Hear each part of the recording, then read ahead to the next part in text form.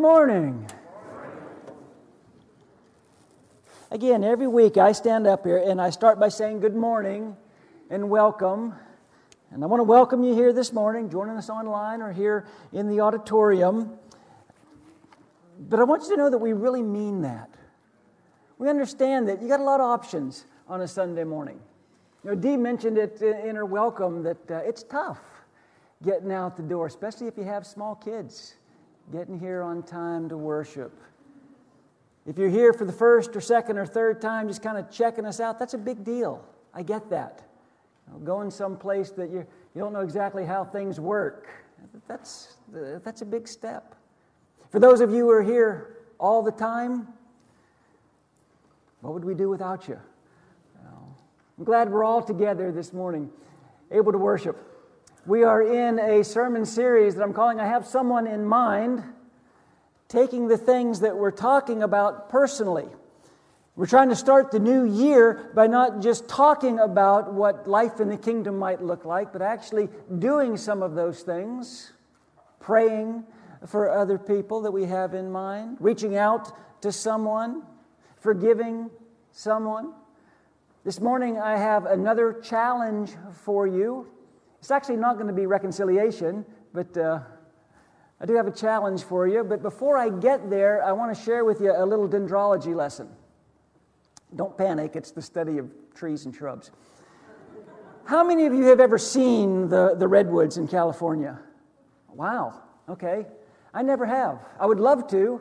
I've gotten close, but we've never actually been there. We've all seen pictures of these massive trees, and they're pretty impressive. They grow over 300 feet tall. They can live for literally thousands of years. There's all kinds of really interesting facts about the redwoods in California. But this morning I want to start by sharing 3 quick facts about these impressive trees. First, they never stop growing. You know, when does a redwood reach maturity? Depends on how you define maturity, because they never stop growing. Second, and this seems a little strange to you, but they don't have a very deep root system. You would think a tree that size would have really deep roots. They don't. Their root system doesn't go down. It goes out. And it actually intertwines with other redwoods in the area. So in a real sense, those giant, massive trees are literally holding each other up. And then the third thing about these trees is they have a unique ability to help other trees around them. And it gets a little bit technical, but because of the root system and the way it's intertwined, if there is one tree that is damaged, if there's one tree that is struggling in some way, a healthy tree will actually divert its nutrients to that other tree. It's true. Google it. Don't Google it right now. But trust me, it's true. And what I just described to you is exactly how Jesus set the church up to be, right? How us as Christians, always growing, intertwined in each other's lives, holding each other up, helping those who are struggling, helping those who are sick. The body of Christ, in a lot of ways, should resemble the redwood trees. And one of the main ways that we can do that, one of the main ways that we can pass on nutrients to each other is what I want to talk to you about this morning. Encouragement. I want you to get someone in mind that you can encourage. And this should be so easy. It's like the easiest lesson in this series, because every person you know needs encouragement. And this idea of encouraging goes right along with our 242 focus. I mean, you can't encourage someone unless you're entwined in their life to a certain extent. Unless you're walking along with them. You need to encourage someone. You know, in a world that is increasingly separated and isolated, we want to be connected. We want to be more united with each other. And intellectually, we understand that we're stronger together than we are alone. But yet, we still try to do life alone pretty often. And I think that's one reason why there are so many one another passages in Scripture. In the New Testament, there's over 100 one another statements. We are commanded to love one another, accept one another, serve one another, forgive one another. We talked about that last week. Comfort one another. And the list goes on and on and on. There's even 4 verses that talk about kissing. We are commanded to greet one another with a holy kiss. 4 times in Scripture, 2 different writers. However, be sure you check out the context of those passages as well as the cultural setting before you lean over to the person beside you and lay one on them. But this morning I'm not going to talk about kissing, I'm going to talk about encouragement. Paul would instruct the church in Thessalonica in 1 Thessalonians 5, therefore, encourage one another and build each other up, just as in fact you are doing. We're going to come back to that verse later on. We're going to build some context around that verse. But let me ask you a question. People that know you, would they describe you as an encourager? Friends, family, people that you work with? Or people here in this church family? Would they describe you as an encourager? You know, there's a lot of names that come to mind for me when I think of people that I go to church with that are encouragers. There are a lot of encouragers in this family. This morning, I want to pretty quickly share with you 3 benefits of being an encourager. And the first is this. An encourager is a good ambassador for Jesus. There's a verse in the Old Testament that speaks to this, and I think it actually hints to the heart of Jesus. It's in the book of Proverbs, chapter 18. We're familiar with it. There are friends who pretend to be friends, but there is a friend who sticks closer than a brother. One of the ways that Jesus encouraged people around him was he was just available to people around him. He was available to people not just when it was convenient to be available, but he was available just when he went about his life. Jesus never saw people as an interruption or as a burden. If we are going to be ambassadors for Jesus, we've got to come alongside people who are struggling, people who are hurting. You know, the word literally means to pour confidence into, to pour courage into. It is impossible to overstate the power of encouragement. I doubt that many of you will recognize the name Jean Nedich. Over 60 years ago, Jean Nedich was just a housewife living in New York City. She had always struggled with weight. And it finally got to the point in her life where she went to the New York City Clinic for Obesity. And they put her on a very strict diet. But she couldn't stay on the diet. She didn't lose a bit of weight. And she got frustrated. In fact, she got depressed. And she vowed she would never go back to that clinic ever again. Instead, she invited 6 of her friends to her home one evening. 6 other women who also struggled with their weight. And they just shared some of their struggles. And they talked about maybe some ideas or some strategies, some hints to help them with those weight struggles. She lost 70 pounds because of that support group. And she decided if it worked for me, maybe it would work for other people as well. You didn't recognize the name Jean Nedich, but we all are familiar with Weight Watchers, the company that she founded. Today, there's almost 5 million people enrolled in Weight Watchers. How did this one woman convince people to take control of their lives? Whenever she was asked that question, she always told a story. She said, when I was a teenager, I used to walk through the same park every day. And I would see the same group of moms sitting and talking, and their toddlers were on swings waiting to be pushed. And I'd walk over and I would push those toddlers on the swing. You know what happens after you push a toddler on a swing long enough? He starts pumping his arms and his legs himself. He learns how to swing. And she said, I just decided that my purpose in life was to give other people a push. I wanted to be an encourager. I think that's what the Hebrew writer had in mind when he wrote in Hebrews chapter 10, verse 24. Think of ways to encourage one another to outbursts of love and good deeds.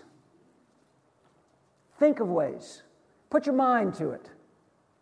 Think of ways to encourage one another to outbursts of love and good deeds. We can do this. We are commanded to do this. Someone you know right now needs encouragement. And you might be thinking, well, I don't know, I'm just a guy, I'm just a woman. What difference can I make? There's an old Florida proverb that says, if you think you're too small to make a difference, spend the night with a mosquito. We can all make a difference, right? We can all let our presence be known. Think of ways to encourage one another to outbursts of love and good deeds. Isn't that Jesus? Here's a second benefit of being an encourager. When you encourage someone, you actually help make that person less vulnerable to sinning. And that's a pretty big statement. That encouragement can help make someone less vulnerable to sin. But I'm going to stand behind that statement. And the reason I'm standing behind that statement is I didn't make it. That's out of Scripture. Again, Hebrews chapter 3. But encourage one another once a week. Encourage one another on Sundays. Encourage one another daily. Every day. As long as it's called today. Why? So that none of you be burdened by sin's deceitfulness. Your encouragement can help someone not to be burdened by sin's deceitfulness. And it makes sense, doesn't it? I mean, if discouragement causes us to sin, wouldn't encouragement help us to be emotionally and spiritually healthier? We all need to be encouragers. And guess what? We all need to be encouraged. I said I can think of people in my church family who are great encouragers. They need encouragement too. Everybody needs to be encouraged. It's like the little boy who told his dad, let's play darts. I'll throw the darts. You stand beside me and say, good job. All of us need someone standing beside us saying, you're doing a good job. Keep it up. It matters. It makes a difference. It makes a difference emotionally. It makes a difference spiritually. We are less susceptible to Satan's tactics when we are receiving encouragement from brothers and sisters. We need each other. Just like your physical body needs air and food and water, you need encouragement spiritually. When we get it, we thrive. When we're deprived of it, something inside us shrivels and dies. Mark Twain once said, I can live 2 months on one good compliment. It makes a difference. It matters. Discouragement is like a demolition project. Encouragement is like a construction project. Which do you want to be a part of? And then one more benefit of being an encourager. There's lots more, but I'm going to just share one more this morning. Encouragement can help someone finish the race. Your encouragement can help someone finish their race. Several times in Scripture, especially the Apostle Paul, likens the Christian life to a race. He does it in the book of 1 Thessalonians. A little bit of context, the Thessalonians were under a tremendous amount of persecution. And in response to not just physical pain, but also the emotional pain of watching friends and loved ones, brothers and sisters be persecuted and killed, Paul turns attention to how can we hold each other up? And by the time he gets to 1 Thessalonians chapter 4, he's talking about end times. But I don't think he's talking about end times just to teach us about end times. He's also doing it to encourage those brothers and sisters who are being persecuted, who are watching their loved ones be persecuted. He knows their one another relationships are lifelines in a sea of hurt and persecution. In fact, he tells them, I don't want you to grieve for those like those. I want you to grieve like those who have no hope. You have hope. Then he says this in verse 16 of chapter 4. For the Lord himself will come down from heaven with a loud command, with the voice of the archangel and the trumpet call of God, and the dead in Christ will rise first. After that, we who are still alive and are left will be caught up together with them in the clouds to meet the Lord in the air. And so we will be with the Lord forever. He's talking about the second coming of Jesus. And he says, listen, make no mistake, Jesus is coming back. He's going to come back. And when he does, those that we love who have died, those who have died in Christ, they're going to be taken into the air. And those who still remain on the earth, those who belong to Jesus, they're going to meet him in the air. And we're going to be together with the Lord forever. And then he says in the very next verse, therefore, since all that is true, since we have this hope, therefore, encourage each other with these words. Encourage each other with these words. Jesus is coming back. Some of you might be old enough to remember a man named Edgar Whisenant. In 1988, Edgar got quite a bit of press. He decided that he could prove biblically that Jesus was going to return sometime between September 11th and September 13th, 1988.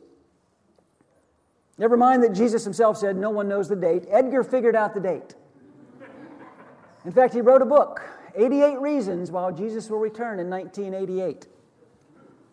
He sold 4.5 million copies of that book. He had a tremendous following. He had a ton of believers. When Jesus didn't return in September of 1988, Edgar said, well, that was my fault. I made a mathematical error. And he decided that it was going to be in October of 1988 that Jesus would actually return. Now, I don't want to spoil this story for anyone. But Jesus didn't return in September or October of 1988. I was living in Thinota Sassa in 1988. I think I would have noticed it. You know, we kind of laugh and we roll our eyes about people who set dates and make predictions. But I think maybe we're sometimes guilty of pushing that pendulum too far the other way. And we end up in the camp of, I'm not sure he's ever coming back.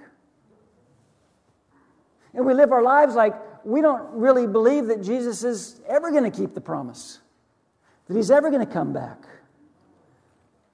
1 Thessalonians, Paul is encouraging these Christians with the hope of heaven. He's encouraging them with the return of Christ. When he returns, they'll be reunited with their loved ones. And then in the very next verse, he says this. Now, brothers, about times and dates, we do not need to write to you. For you know very well that the day of the Lord will come like a thief in the night. Then skip down to verse 4. But you, brothers, are not in darkness, so that this day should surprise you like a thief. You are all sons of light, sons of the day. We do not belong to the night or to the darkness. So then, let us not be like others who are asleep, but let us be alert and self-controlled. You have hope because of Jesus. So be ready for his return. And then he tells them, here's how you can spread that hope. Here's how you can spread this nutrients to other followers of Jesus. Here's how you do it. And we're right back where we started in 1 Thessalonians 5, verse 11. Therefore, since all those things I just talked about are certain, since those promises that I just reminded you of are true, therefore, encourage one another and build each other up, just as in fact you are doing. For the second time, in just a handful of verses, Paul points out the value and the importance of encouragement. You have hope. Heaven is a prepared place for a prepared people. You are a prepared people. So in this season, this difficult, dangerous season, Paul tells them, live for Jesus. Finish your race. He's coming back. All three of my children, when they were in middle school and high school, participated in sports. And what that means is Martha and I spent a lot of nights sitting on bleachers. Mostly in gymnasiums watching basketball games. Our kids were involved in a lot of different sports, golf and tennis and soccer, track. When our youngest son was in the 6th grade, Nate decided that he wanted to join the track team. I don't know exactly what hell is going to be like. But I've got a feeling there are going to be some elements of a middle school track meet associated with hell. Amen. They go on forever, and they are pretty brutal. Nate was a high jumper, or a long jumper, and he ran the 400 meter. He couldn't jump very far. The good news is he was slow as well. But the long jump was the very first thing at the middle school track meets. The 400 meter was the very last thing at a middle school track meet, which meant we had to be there at the very beginning, and we had to stay till the very end. And I don't know if you know how these things work, but once your child participates, you leave. No, you're free to go. So by the time the 400 meter rolled around, the only people left in the stands were the 15 parents of those 8 kids that were getting ready to run. And we'd been there a long time. And the races were always the same. They'd line up, gun would go off, and they'd take off that direction, away from the stands, away from the parents. And we're all sitting there watching them. They go into that first turn, and they get to the backstretch, and you're picking out your child. You can tell what color they're wearing, and about where they are, in relationship. Of course, they're pretty far away, so they can't hear anything, but you're watching them run. But when they went into that final turn, something always happened. All the parents, all 15 of us, we all stood up. Why? Because they were in the home stretch. And every parent stood up and started screaming to their child. Come on! You can do it! You're almost there! And I did too. And Nate was always closer to the back of the pack than the front. But he didn't care. I didn't care. It didn't matter. I'd stand up and I'd scream, everything you got! Everything you got!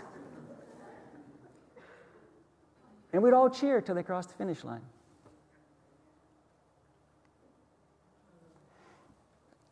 You remember Stephen in Scripture.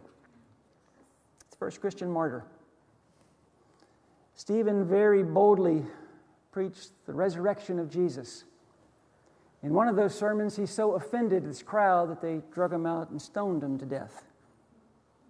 But before he was killed, while he was preaching, Stephen was allowed a glimpse into heaven. And he told his crowd what he saw. Look, he said, I see heaven open and the Son of Man standing at the right hand of God. It's quite a vision, isn't it? To be able to see heaven open and Jesus standing at the right hand of God. There are 16 times in the New Testament when we read about Jesus being at the right hand of God.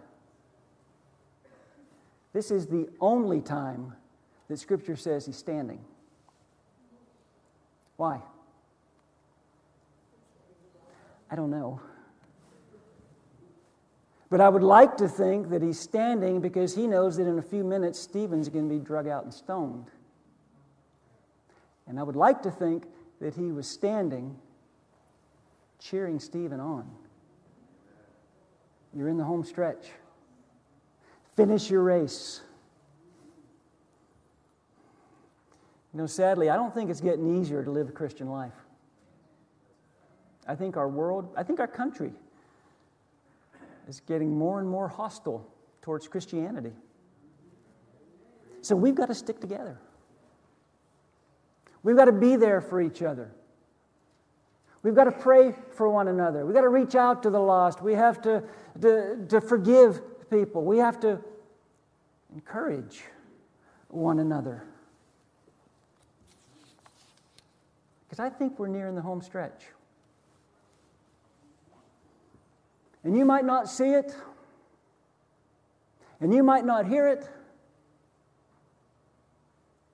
but I'm convinced that Jesus is standing. And He is yelling at you, everything you got. Everything you got. In light of that, let us not give up meeting together as some are in the habit of doing, but let us encourage one another. And all the more as you see the day approaching. The day is approaching.